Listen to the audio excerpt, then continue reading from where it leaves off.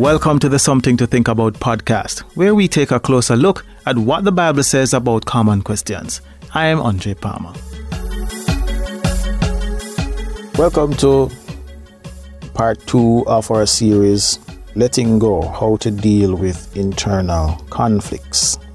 So we've been looking on what does the Bible say about holding a grudge, how is it defined. Last week in part 1 we talked about holding a grudge is hating somebody for what they did. And according to Romans 12 verse 17, specifically somebody doing evil to you. We also looked on 8 things that is considered evil according to the Bible, which is being treated harshly, bringing a lawsuit against somebody hitting you or physical abuse, being robbed, committing murder, ridiculing by others, being humiliated, and also being insulted. Those 8 things are considered evil.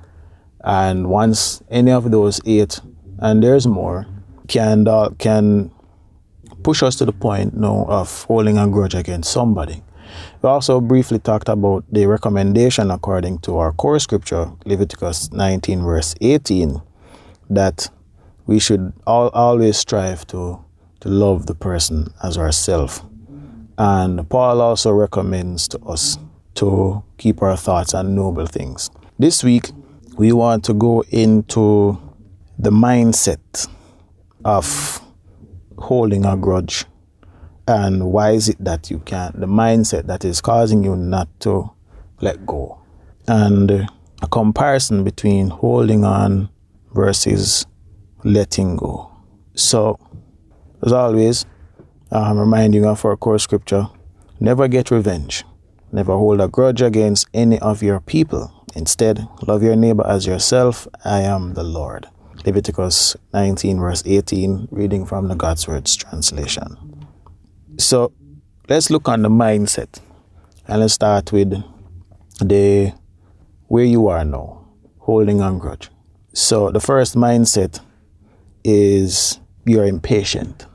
According to Proverbs 20 verse 22, you are considered impatient. And if you're thinking about love your neighbor as yourself and the art of letting go, love is patient. That's the first one, first component. But when you hold a grudge, it is showing that you're impatient. And impatient in the sense that Solomon says, don't say I'll get even with you. Wait for the Lord and he will save you. So, impatient in the sense that you don't want God to deal with this situation for you. You want to deal with it yourself. And when God's timing and your timing is not lining up because you want the situation dealt with now. But when you think about it in the heat of the matter, you're angry because of what happened. And you're hurt because of what happened. And the wound is still there and the pain lingers. And dealing with this thing, responding, is the reason why you want this situation to be dealt with now. But if you think about it, if you act on impulse because you're impatient, you didn't process what happened, you didn't analyze or evaluate your options and all of that, and to really think about how you want to respond to this incident, you may end up doing something foolish that you will later regret. And that's why it's important now to wait for the Lord, according to the recommendation from Solomon in Proverbs 20 verse 22. Because he will deal with the situation in the right timing once you have dealt with the issue. And you will now start to see a different avenue when you allow God to heal and shield you from the hurt that you are facing because of this incident and repair your heart. You'll now start to look from a different lens. And you will now, being patient now, allow him to walk you through that healing process. And then once you're finished with the healing process now, you can now see different solutions and different ways and means of solving the problem instead of the second mindset, which is seeking revenge, getting even, instead of doing that, going that road. The second mindset, as I just said, in terms of seeking revenge. So because of the impatience, the impulse is there to, if somebody thump you, just want to thump them back in their mouth. Or if somebody insult you, just want to say something insulting back to them, so to show that you can insult them the same way they insult you. Or if they sideline you, you want to sideline them or reject them as well. Because two can play the same game. Or if you're in a relationship and your partner is unfaithful, being unfaithful to them, you're responding the same way. But at the end of the day, you have to ask yourself the question, do you want to stoop to their level? And why is it that you want to take matters into your own hands? And is it the right thing to do at this point in time? Or should you kind of pull back and analyze and wait? Because you don't want to be impulsive. And in the heat of the matter, do something that you will regret. That's the general idea. On the flip side, the recommendation from Jesus, according to Matthew 5, verse 44, is to pray for your enemies. So here it is that somebody has done something evil to you, but the recommendation is to pray for them. Which brings out the whole thing of loving your neighbor as yourself. It says, I tell you this, love your enemies and pray for those who persecute you. So this is bringing out another aspect of the Leviticus 19, verse 18, as loving your neighbor as yourself. And if you go through the listing of what the Bible describes as love, love is patient, love is kind, love doesn't rejoice in wrongdoing, but rejoice when justice is done. It's not arrogant, it's not irritable. Love never gives up, love never gives up hope. Love never keeps any record of wrong, and so forth and so forth. You realize it's a different level, different character, attitude that is required when dealing with this stuff like this. That's why it's important to pull back. And then you analyze the situation from God's perspective and then pray for the person who has just insulted you, humiliated you, ridiculed you to the point you feel ashamed or infuriated, whatever the response is.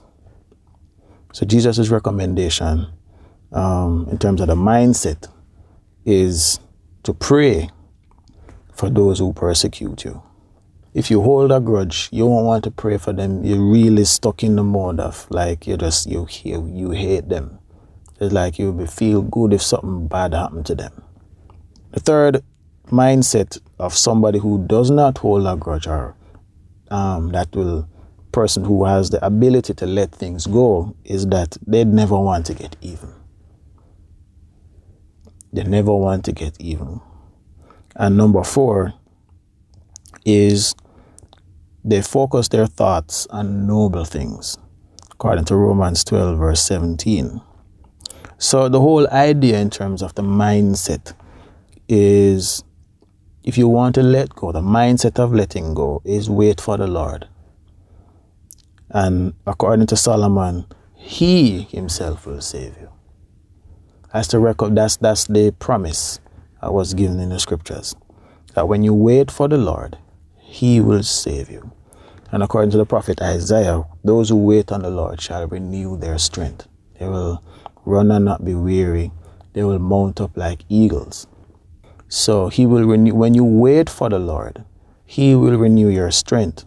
So when you pull back, when you give yourself time and wait and seek the Lord and pray, he will renew your strength, because when evil is done to you, it actually saps your strength and your ability to respond. You're humiliated, you're in a place of shame, and you're not expecting that to happen. But the mindset that will help you recover from this incident is to wait on the Lord, for Him to renew your strength, and for Him to save you and heal you. And while you wait, you shift your focus a bit to focus on His promises to you, that He will renew your strength, so that you will be able to walk with your head held high and not walk with this baggage around or this goose around your neck that you really want to squeeze that person till they die because they hurt you. But you want to live freely, that you'll be able to see them and not reminisce on the issue, but you'll be able to embrace them if needs be, or to love them as nothing never happened, and to not have that hurt be reminded every time you see them. And that's a promise that the Word and Jesus Christ is saying to you today, to let go and to shift your focus on the Word that will help you to grow past the situation, to heal past the situation, and adopt the mindset of forgiveness. So, which mindset do you have? That's a question I want to leave you with this week. Do you have the mindset of somebody who is unforgiving, or do you have the mindset of letting go? Where are the gaps that you have identified? Do you pray for those who are persecuting you? Are you waiting on the Lord? Do you want to get even? And where are your thoughts focused on? Those are some questions for you to think about this week, and we'll encourage you to focus your mind on Jesus and let go. Until next week, God bless and one love. And that's our show. Thanks for listening. I release a new episode of this podcast every Tuesday wherever you listen to your podcast. If you find this information useful, please share this episode with a friend. This podcast was also brought to you by remlaministries.com. Resources to help you on your Christian journey, study guides, counseling, and more. For more information, visit our website at www.remlaministries.com.